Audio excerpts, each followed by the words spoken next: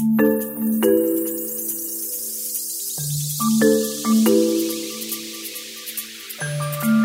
I really do encourage shift workers to think about it as a lifestyle. If you think about it only as a job, then the disadvantages kind of weigh on you more. It's just going to be too difficult along with the sleep deprivation.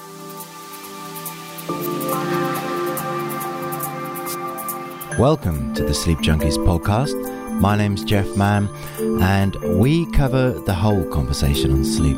And today we're talking about a really important topic. We're talking about how to manage and optimize your sleep when you're doing shift work or when you're doing night work. Now, you may or may not be aware, but there's been a lot of research over the past few decades looking into how shift work and night work in particular has a lot of implications for your general health and well-being. However, despite this and despite the growing body of scientific research warning against some of the effects of working shifts, we're not going to get rid of shift work overnight. Some people choose to work shifts because of family circumstances. We have the emergency services which need to run 24/7. There's a growing gig economy, and there are many industries which need to operate around the clock. So today we're not going to dwell on the health and the science behind how shift work affects our health. We're going to talk about tips and strategies if you happen to be working shifts. How do you cope? How do you optimize your sleep? What are the best practices if your circadian rhythms are being disrupted by your work schedule? And we're going to talk to somebody who's been involved in this area for over 20 years, advising employers and employees on the best ways to manage these types of issues. So if you are a shift worker or you're working nights, I think you're going to find lots of useful tips and strategies in today's show. If you're liking the podcast, don't forget to subscribe. You can check us out on social, Instagram, Facebook, Twitter, and also on the website, of course, sleepjunkies.com. That's it for the introduction. On with the show. Well, hello. I'm joined with Carolyn Scher. Hi, Carolyn. Hi, Jeff. Really honoured to have you on today. I appreciate the opportunity. Thank you.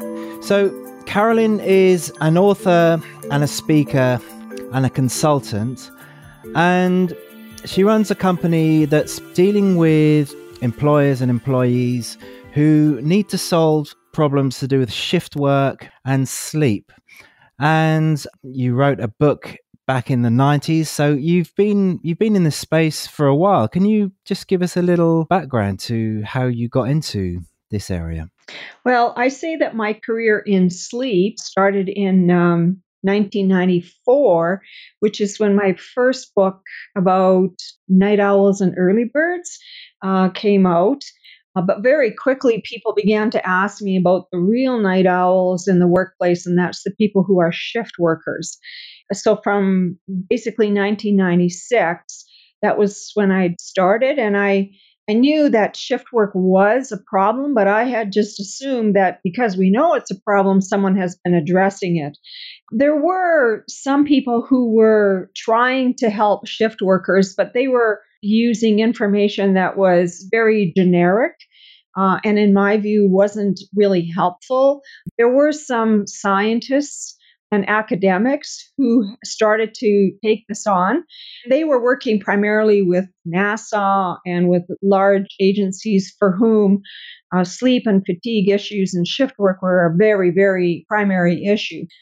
So I found that the field was really quite wide open, and I was able to develop a lot of new strategies and management practices. Brilliant. Well, we're going to talk about some of those strategies specifically a bit later, but I just wondered if you could give an overview of some of these consequences of night work, health consequences, emotional consequences, and then we can move on from there. Well, certainly, and I like that you make the reference to night work, because this is one of the things that I'm always trying to point out, is that it is not necessarily shift work that's the issue, because lots of people do shift work, which is essentially working non-standard hours. It is really the night shift, the night work that does cause the problems, just because as Homo sapiens, we are designed to be day functioning and not night functioning. So I always like to focus on what I call SIN, which is shift work involving nights, because that's really what the problem is. And so people working night shifts will generally experience higher levels of stress and fatigue. But the extent to which one will suffer these physical and emotional problems. And certainly, if you look at the literature, there is a lot of work to suggest that there's all kinds of physical consequences around, having chronic illnesses like allergies and flus and colds more often, but also the more significant things like heart disease and gastrointestinal problems, autoimmune issues.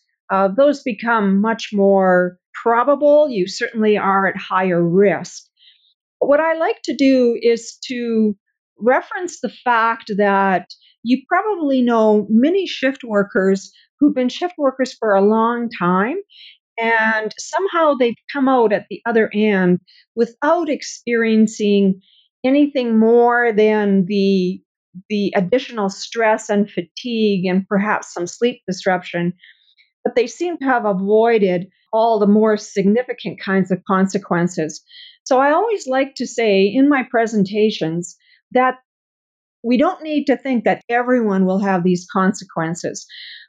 Reflects my work in that I have developed a shift work adaptability profile, and there are some people for whom, when you profile them, that they are just much less well adapted to shift work. And if you are in that category where you are much less well adapted to shift work, and not that just the shift work, that's the problem. It's really the sleep disruption that's the problem. So some people are just less well able to deal with that sleep disruption. But really, lots of other people who are better adapted to shift work really come out not being faced with the same kinds of consequences.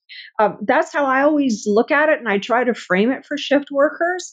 And this is one of the problems with research, is that we sort of say, in general, shift work causes this problem. Well, more specifically, it's night work that causes these consequences. And even more specifically, there are some people who are less able to deal with those consequences and with that sleep disruption, and they will be the ones that have most physical dysfunction and emotional and cognitive dysfunction. Absolutely. We're all individuals. So I was just doing a bit of research before our talk, and I was quite surprised at the actual numbers in the workforce.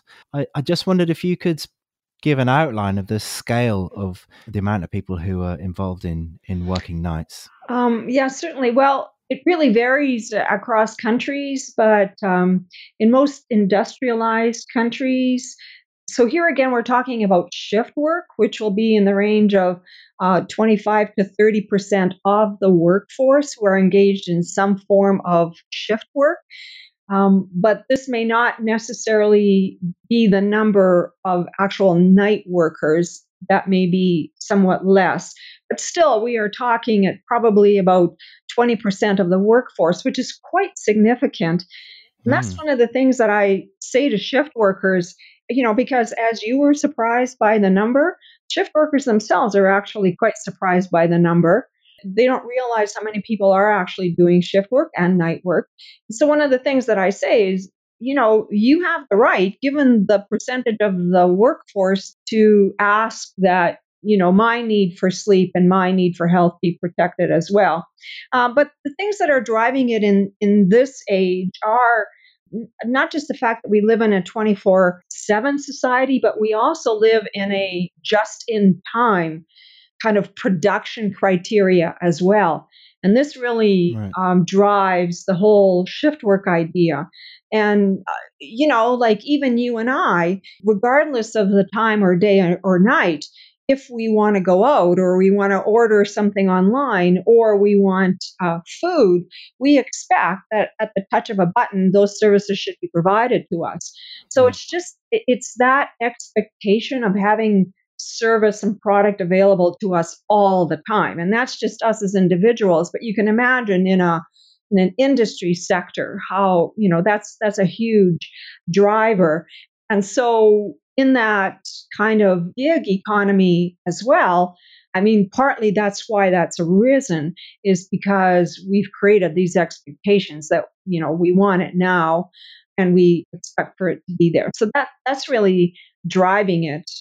Yeah, I mean, they say the robots are coming, and undoubtedly they will to an extent, but the robots are not going to be able to replace every single human job. And as you say, we go out at night, or even if we're traveling, get on a plane or whatever, we just expect to be able to go about our business at any time of the day. So could you explain the different types of situations that somebody might find themselves in as well? Because a shift, it might move around, it might rotate. So really the thing about schedules is, what is the configuration of the shifts? How many days in a row do you work? How many of the same shift in a row do you work? How many days off do you get? It's really quite endless in how you can arrange those. But really, in terms of best practices, what we are looking at is a fewer number of the same shift in a row. No more than 2 the same shift in a row with a significant amount of rest time in between. Firefighters where I live, they work 2 days, 2 nights. They have 2 off, then they work 2 days, 2 nights, and then they have 6 off. So it's really in the configuration. We're not working too many shifts in a row and having sufficient rest time. And usually we are looking at a rotation that moves what we call forward. So if you're moving from days, you should move to afternoons and then to nights. But you can do some backward rotation if you've got enough rest time in between. People always ask me, tell us what is the best schedule that we can have? What's the perfect schedule? And I always have to say, I don't know, which exasperates people. However, you have to look at, in terms of what is the best schedule, is what are the business needs? What are the demographics of the employees? What's the environment that you're living in? All of those things are going to affect what potentially is the best schedule for that situation. Good. Well, some takeaways there. Having rest recuperation days in between is a good thing. And also this idea of rotating forward. So I want to move away a little bit from these negative stories we hear about, because I really like the way that you frame the mindset about working shifts, because a lot of the time people don't have choices. They'll do shifts for whatever reasons. Maybe they work more than one job. Maybe they do it because of childcare or whatever. I really like some of these points on your website about the mental attitude and the way to approach your work, rather than thinking, oh my God, this is such a terrible thing. You talked about viewing shift work as a lifestyle choice, and earlier on we talked about this idea. Some people do actually choose it. They might just like it.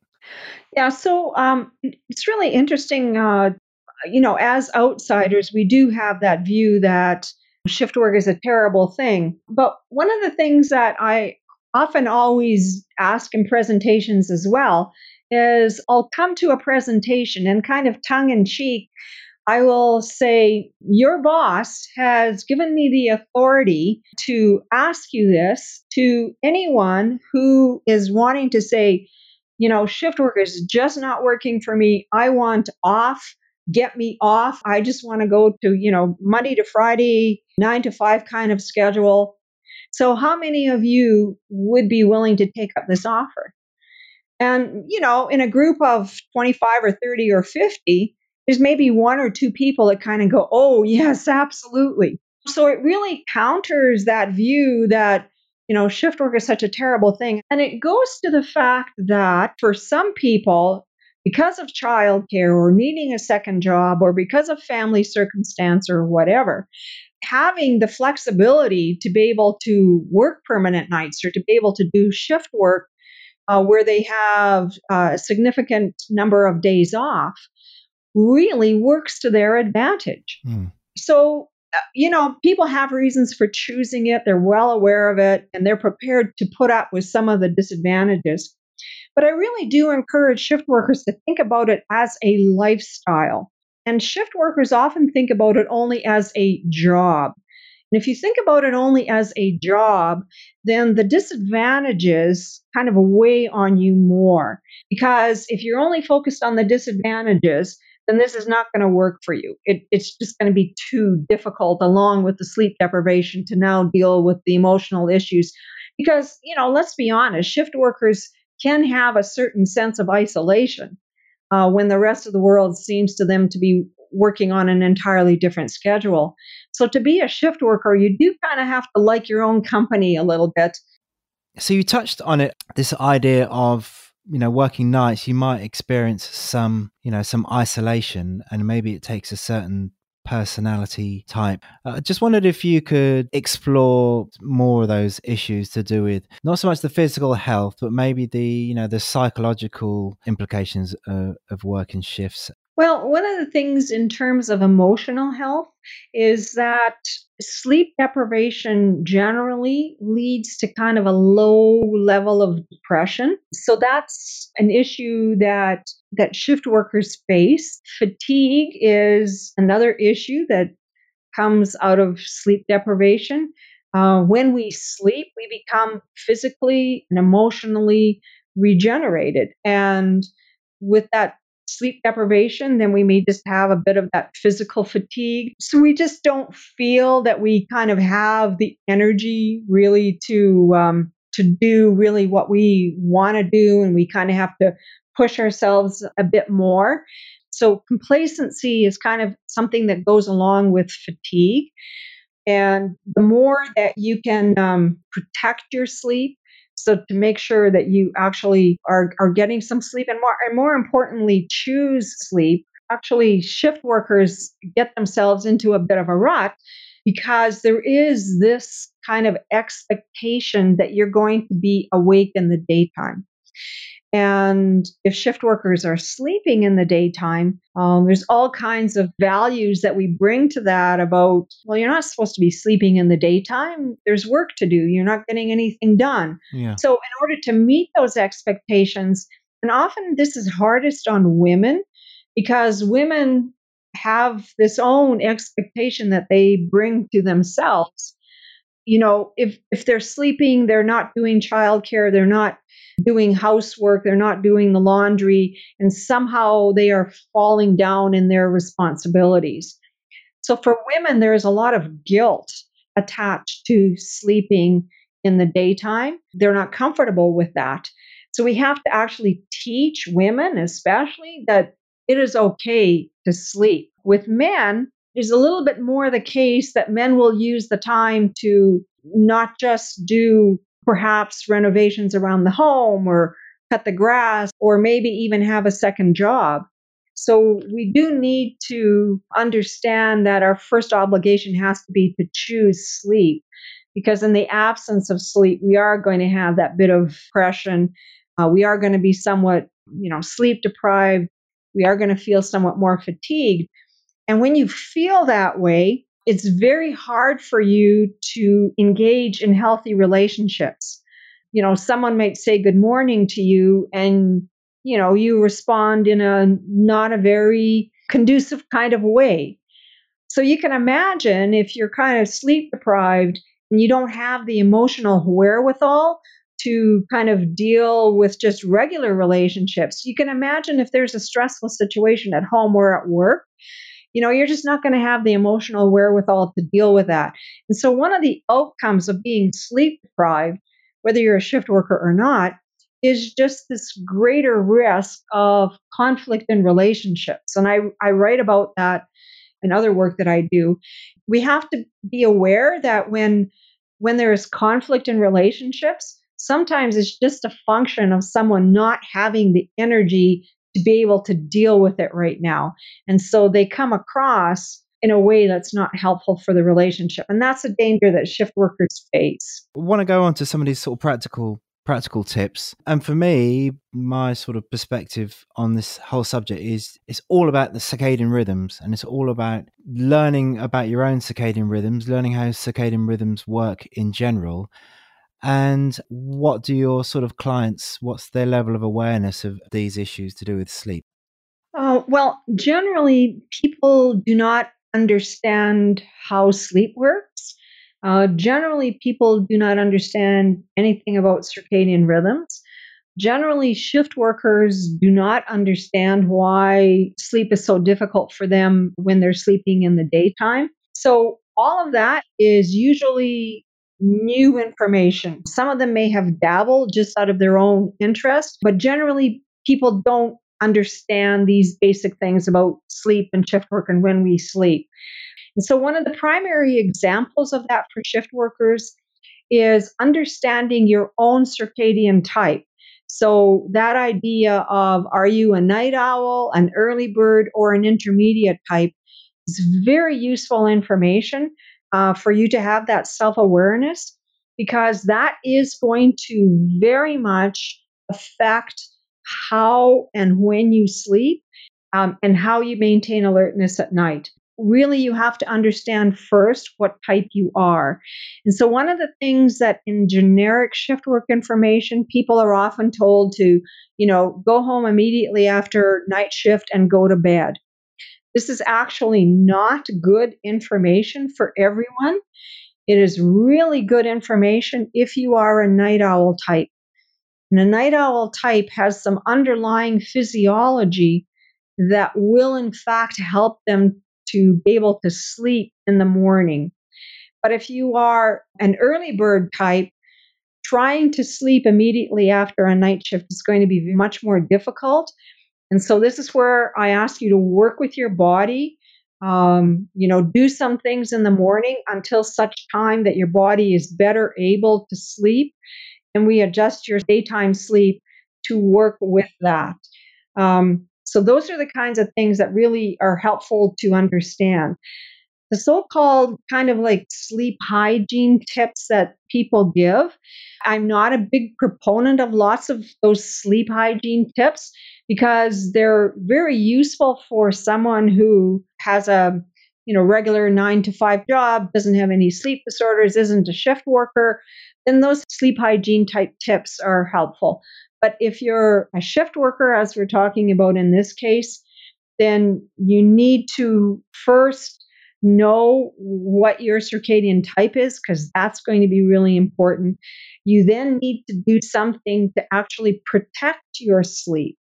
And protecting your sleep means that because you are sleeping in the daytime, your sleep is going to be somewhat more disrupted. You're not going to get as much deep sleep unless you do something to protect your sleep to allow you to get into that deep sleep. So minimizing light, minimizing noise are very, very important. Sleeping in as dark a room as you possibly can have. And that's why eye shades become really important. Earplugs become very important. Turning your phone off becomes very important. Turning your phone off always presents a problem because people will say, well, what about if my family calls or something? So I always suggest getting a phone line that is dedicated just to your family and to those people who absolutely need to reach you in emergency. Right. Yep. So, maybe that's the daycare people, the childcare people, whoever. And you teach them what is an emergency so that they're not disrupting your sleep needlessly. Yep. But exercise also helps to promote sleep. And it doesn't have to be, running 5 miles. Just a brisk 30-minute walk is helpful. So those are much more key compared to other details. What about napping? Well, napping is useful. I'm certainly a proponent of naps at work. But again, there's many different configurations of napping, of when you nap, how long you nap, all of that kind of thing. But one of the things to remember about napping is that not all people are equally able to nap well. And I'm one of those people. We have to make sure that the people that are napping are those who have a propensity for napping and it works well for them. So napping with shift workers particularly. So let's pretend that this is the daytime and you are going to be working at night. Then a good thing to do would be to have what we would call a prophylactic nap, which is a nap that you would have in the afternoon. And it is actually, in my view, a nap is 20 minutes. Yeah. Sleeping an hour or two is a short sleep period.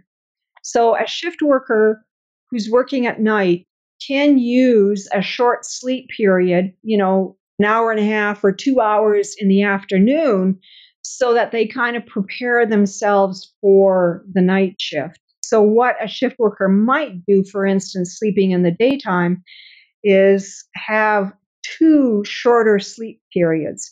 This is not ideal, but early bird types, for instance, who find that they can sleep for 2 or 3 hours in the morning and then they're awake, they might, be awake for 2 or 3 hours and then have another sleep period of 2 or 3 hours. So there's lots that you can say about napping, but it would be very particular to, are we talking about workplace napping? Are we talking about shift workers?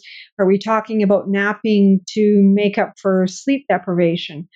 I had a nurse one time asked me, she said, "Oh, I'm very glad to hear that you're talking about napping in the workplace because, I do that all the time." And I said, "Well, I'm curious, how do you make that work?" And she said, "Well, I take my 1 hour lunch period and my two 15-minute coffee breaks and I combine them into a 1.5 hour break and I go and I have a nap." And I said, "Well, if I was the employer, I would not be allowing that kind of thing to happen because when you are sleeping for an hour and a half, you are making up for sleep deprivation. As an employer, I have no obligation to help you with sleep deprivation if it isn't caused by your schedule." So a 20-minute nap, if you are able to nap, as an employer, that will refresh you enough for you to be able to work safely.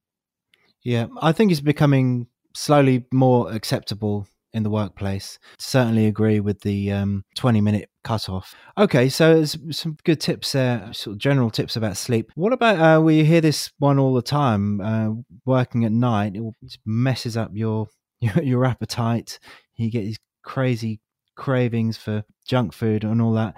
What are some points that people can take away with advice to, eating and meal choices and meal timing when they're on the night shift? Well, one of the things, as I said before, is that we're designed to be day functioning, which means that we're designed for food intake and elimination during the day. So the problem at night is our digestive system is not really set up for us to be taking in a lot of food at night.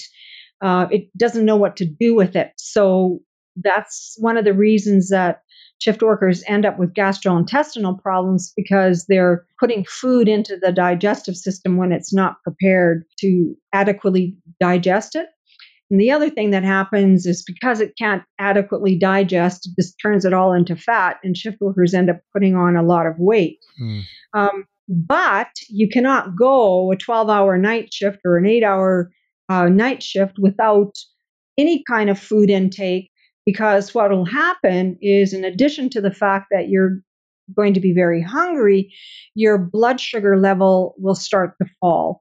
And that falling blood sugar level is going to bring on a certain kind of lethargy and sleepiness that is going to put you at risk. So we do need to eat at night. And what I usually recommend is for nighttime eating is that we eat small amounts more frequently. So the small amounts, the digestive system will be able to handle a bit more easily. And if you do it more frequently, then you're keeping your blood sugar levels more balanced, and you'll be less subject to the kind of lethargy and sleepiness that that you're already going to be at risk for during the night. The other thing with nighttime eating, and it's interesting what you were saying about, having the kind of cravings for junk food, because the body knows that you need energy. So it's craving that because it's saying to you, you need some energy, you need some energy. And many shift workers, that's the only kind of food that they have access to is something out of a vending machine or, Yeah. Some kind of junk food because that's accessible to them. But really, you're far better off having a protein-based food. And the value in that is that the protein-based food gets digested much more slowly. So it balances the blood sugar levels. And because protein foods tend to have a little bit more fat, it gives you that feeling of satiation so that you're not feeling hungry all the time. So that's my usual recommendation when you're on night shift is to just eat smaller amounts more frequently and make them protein based. The different packaging of food, there are so many foods that are packaged in portable ways that we can just take along. Little packages of yogurt, nuts, little packages of tuna, which are, Yeah. Packaged ready to go. You say protein, but it doesn't have to be a double whopper. I mean, you can stack on nut or yogurt, as you say, and get loads of protein that way. Exactly. Or you could just have, a piece of chicken, something like that. That's something that's portable. The other thing in terms of nighttime eating is I don't know if you're familiar with aromatherapy, but one of the aromatherapies that for maintaining nighttime alertness is something that is citrus based. And Okay. so I always talk to shift workers about eating like an athlete because my son was an athlete, still is an athlete. And so one of the things that they're offered, almost immediately after a game, in addition to water, is something like oranges, because the oranges, they have a high level of water content, which you need, but they also have a little bit of sugar. So I'm not saying don't have any sugar at all, but have it in ways that are more, nutritional. Yeah. The other advantage of something like oranges is in, the fact that it is citrus, and citrus does signal a certain amount of alertness in the brain. So there's real advantages in having something like citrus. So it's the sort of grazing behavior you're talking about. Yes. Okay, brilliant. Loving these tips. What do you say to people with regards to supplements and pills and stimulants? Someone might say, I just can't sleep in the day, I'll take a sleeping pill. Melatonin is super hot right now. Everyone's talking about melatonin and going the other way as well, caffeine. What do you say about these sort of, ideas of supplements and stimulants? Okay, well, so let's start with the caffeine, which actually is a drug, is the most commonly used alertness promoting drug. Whether you're a shift worker or not, that's the case. So shift workers are big consumers of caffeine. Shift workers and anyone who is sleep deprived are also big users of the so-called energy drinks, which of course are just full of caffeine. And they also have another stimulant in them. So generally with shift workers, we're just talking about the fact about reducing your caffeine intake if at all possible, especially in the latter half of a night shift. And some people are less bothered by caffeine than others. I always use the example of my mother. My mother can, have a spoon standing in her coffee because it is so caffeinated, and she can lay down and go to sleep like no one's business. And I just need a whiff of caffeine early in the afternoon, and, I'm not sleeping. So you need to know your kind of capacity to deal with caffeine. But generally, we say, avoid caffeine in the latter half of a night shift. Because it's going to spill over into your sleep in the morning, I guess. Right, absolutely. Caffeine usually has like a half-life of about 4 hours at the very least. So, act accordingly. But on the other side of what do you do to help yourself fall asleep and what kind of supplements, there are a couple of things that shift workers use very commonly. And I'm using a brand name, so I apologize for that. That is Benadryl, which is a Yeah. cough suppressant, but it also has a sleep promoting substance in it. And so Yeah. Benadryl use is very common. The other substance that's very, very common sleep aid with shift workers is alcohol. Very high uses of alcohol as a sleep aid. The danger with these is that you are subject to a dependency or an addiction. And these products were not intended for that. Something like alcohol will definitely relax you and make you feel, a bit sleepy, and it might help you fall asleep. The problem is that we get into this thinking that, well, if one bottle of beer or one glass of beer helped me get, 3 or 4 hours of sleep, maybe if I had 2 bottles, that would be better, you know? And then we're driving home and we're thinking, oh my gosh, I don't have any alcohol at home. I have to, make sure I get some because I'm not going to be able to Mm. sleep. So now Yeah. we're into a dependency because we don't see ourselves sleeping unless we have that.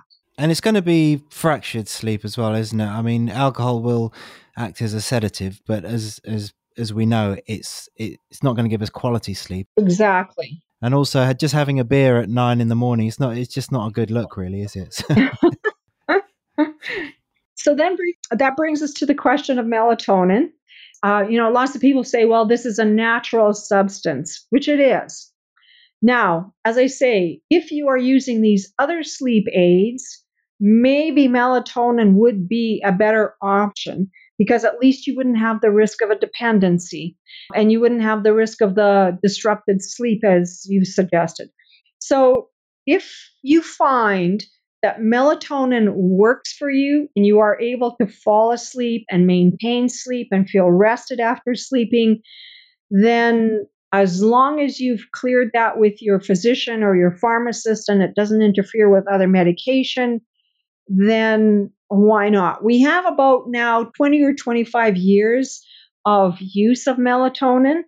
And to this point, we haven't shown any dastardly side effects, but that usually takes a generation. So, at this point, if your doctor is saying, yeah, go for it and it works for you, great. But it doesn't work for everyone. For some people, they find that their sleep is even more disrupted. They become quite anxious with using melatonin. And the other thing is that some people who use melatonin have very vivid nightmares.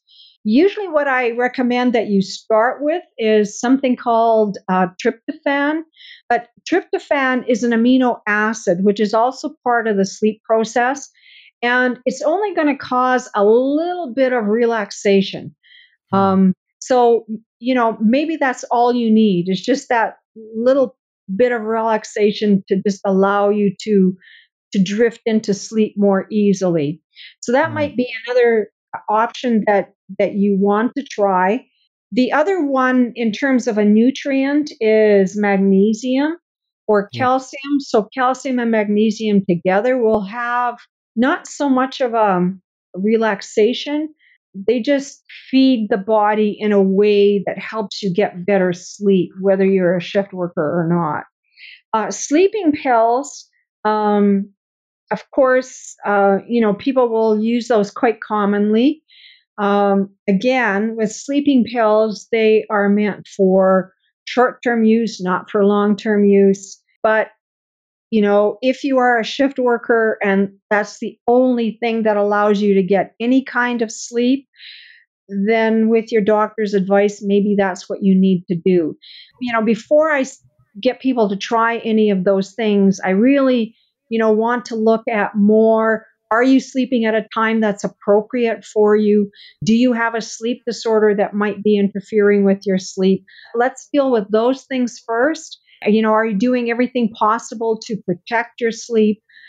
And once we've dealt with those things and we still need some supplementation, okay, let's look at what some options might be. But I don't like to go to supplementations as the very first thing. I think that's great advice. Can I just ask you, are you aware of this? It's just a question that popped into my head. Sleeping pills, for shift workers. Is there any sort of evidence or research that you're aware of that when you're taking a sleeping pill in the day, let's say, than at night? Well, sleeping pills generally are intended to help you fall asleep and stay asleep for about 3 or 4 hours. So, as far as I'm aware, though I haven't seen any specific research, but as far as I'm aware, whether you are using the sleeping pill in the daytime or the nighttime, it should still work, the way it's designed to work, which is to put Yeah. you to sleep and keep you sleeping for 3 or 4 hours. Brilliant. I know you wanted to talk a little bit about sleep disorders. The big one we hear about is sleep apnea. I mean, there's a lot of sort of interconnecting factors here. So I wonder if you could talk about that, and not just sleep apnea, but also any other sleep disorders and how they all sort of fit into this Venn diagram of doing the night shift. So, one of the things that I find with the health of shift workers is that, kind of right at the get go, they may be presenting with difficulty sleeping, difficulty staying alert, all of that kind of thing. So, with them, we are looking at the possibility that they may have what's called a shift work sleep disorder. And all that is saying really is that they are having more difficulty than usual with shift work. And oftentimes when I look at that, it may be because, as I said earlier, they may not be well adapted to the shift work, or they may not be well adapted to their particular shift work schedule. But very often, and this is the problem, often shift workers will report that they have gone to their physician. They are saying that they are having, they are doing everything that they can to protect their sleep and try and get good sleep, but they're still not well rested. And a physician oftentimes doesn't look beyond the fact that they're that they're a shift worker. And so the physician's response will be, well, you're a shift worker. Everyone has trouble with shift work, so too bad. And that's such a tragedy, because oftentimes these shift workers, when we look beyond the initial things that we know could be a problem, and we see that they actually have a sleep disorder. So shift workers are not unlike anyone else. They are subject to the common sleep disorders, and you've suggested sleep apnea. Sleep apnea is becoming much more broadly known. So if a physician is at least willing to look at the fact that the shift worker may have sleep apnea, and they're asking those questions, then potentially they will be diagnosed and treated. But the other common sleep disorder is restless leg syndrome. That is less well known, but it is certainly a disruptor of sleep. And so, what I just ask shift workers is to engage their physicians in a discussion of, if I'm not sleeping well and I don't feel rested after sleeping and my sleep is disrupted, what else could there be beyond just the shift work? Engage your physician in that discussion. Now I incorporate into all of the shift work presentations just what I call the sort of the 25-word version of, these are the common sleep disorders. If you're having more than the usual problems with shift work, consider the fact that you may have, one of these sleep disorders, and get thee to a physician. Great. I mean, I certainly didn't consider that, but obviously if you're going to be doing night shifts and you have a sleep disorder, it's going to be much harder for someone to spot that. So thanks for bringing that up. It's a great point. Okay, we're just going to round up. Could you explain some of the issues about just finishing the shift? Got to drive home and you're tired. You get home, you don't know whether to go asleep or not. What are some sort of best practices when the night shift's over? Well, one of the things to consider is when you are actually driving home. And this is one of the things about understanding how sleep works and when we sleep and all of that kind of thing, is sunlight and daylight are the primary signals to us to be awake. So you can imagine if you are driving home after night shift and it is already very sunny, that the signal that your body is getting is that this is time to be awake. Um, and so, what we want to do is, because we know that you're going home to sleep, that you really do need to prevent as much as possible from that light getting into your eyes. So, one of the things that we encourage shift workers to do is to wear very dark sunglasses on the drive home to try to eliminate that light. Those sunglasses, very dark sunglasses, will be important on the drive home. And then once you get home, make sure that your environment stays as dark as possible in order to be able to prompt your ability to sleep. Now, the other important thing here is that if you are a night owl type, this is especially important for you because you are going to want to come home and be able to go to sleep as soon as possible to take advantage of the physiology that you have that allows you to fall asleep and sleep later in the morning. So, keep your room dark, have the dark shades when you're going home, and try to get home and sleep as soon as possible. If you are more of an early bird type, then yes, you probably should still minimize the light going home. But you might want to consider, going home, perhaps having a relaxing bath, perhaps having, something to eat. And even if you're a night owl type, now would be a good time to have a bit of a carbohydrate snack, something that's going to prompt sleepiness. So having oatmeal or having some toast and peanut butter would be something that is just a nice light snack that will help you fall asleep and make sure that you're not hungry, which will also wake you up. But an early bird type might just want to extend their time a little bit, maybe read the paper, maybe have, a hot, soothing bath rather than a shower, and just take a little bit of time to help yourself get into sleep and then go to sleep, maybe an hour or two later and help yourself to sleep through. Chatting to another one of our guests, he mentioned a study about police workers doing the night shift, and they were experimenting with naps before they left the shift because a lot of them were falling asleep on the way home. So I guess we need to make sure that we're fully alert, so we're not drowsy on the way home. Yes, absolutely. And in the workplace, that's something I really encourage is before you get in your vehicle, assess your level of sleepiness, and not just your level of sleepiness, but your level of mental fatigue, because both of those are going to be a danger and they are not the same thing. And we need to recognize the both of them. And I always advise employers to provide some option for employees to nap if necessary before they get on the road. Because driving home after night shift, you are at great risk of sleepiness and fatigue. So that's, a really key point. Yeah, because it's a tough one, isn't it? Because you can't have a coffee or a Red Bull because that's going to mess up your sleep.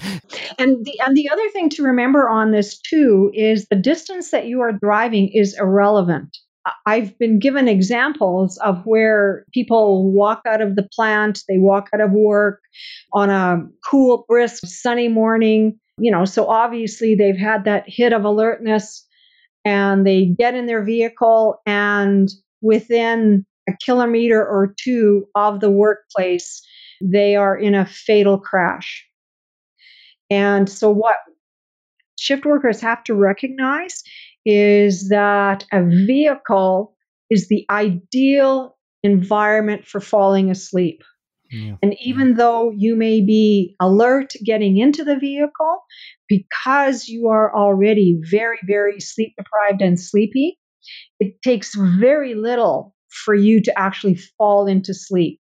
And getting into an ideal environment for sleeping just puts you into sleepiness very quickly. It's been super interesting. I'm sure people have got loads and loads of helpful practical tips. Where can people find out more about what you do? Well, really, the easiest place to find out more about me and my resources is really just to go to my website, CarolynScher.com. And if you go to the website, it's there. You can find me on LinkedIn as well if you want to do that. But really, the easiest way is just to go to the website, CarolynScher.com. Once again, thanks so much, Carolyn. Really appreciate your time today. Great. Thank you very much. Thanks for having me. You've been listening to the Sleep Junkies podcast. Don't forget to subscribe. You can also check us out on social media. We've got a Facebook group, Sleep Junkies Worldwide. We're on Instagram. We're on Twitter. And of course, you can check out the website, sleepjunkies.com. See you on the next one.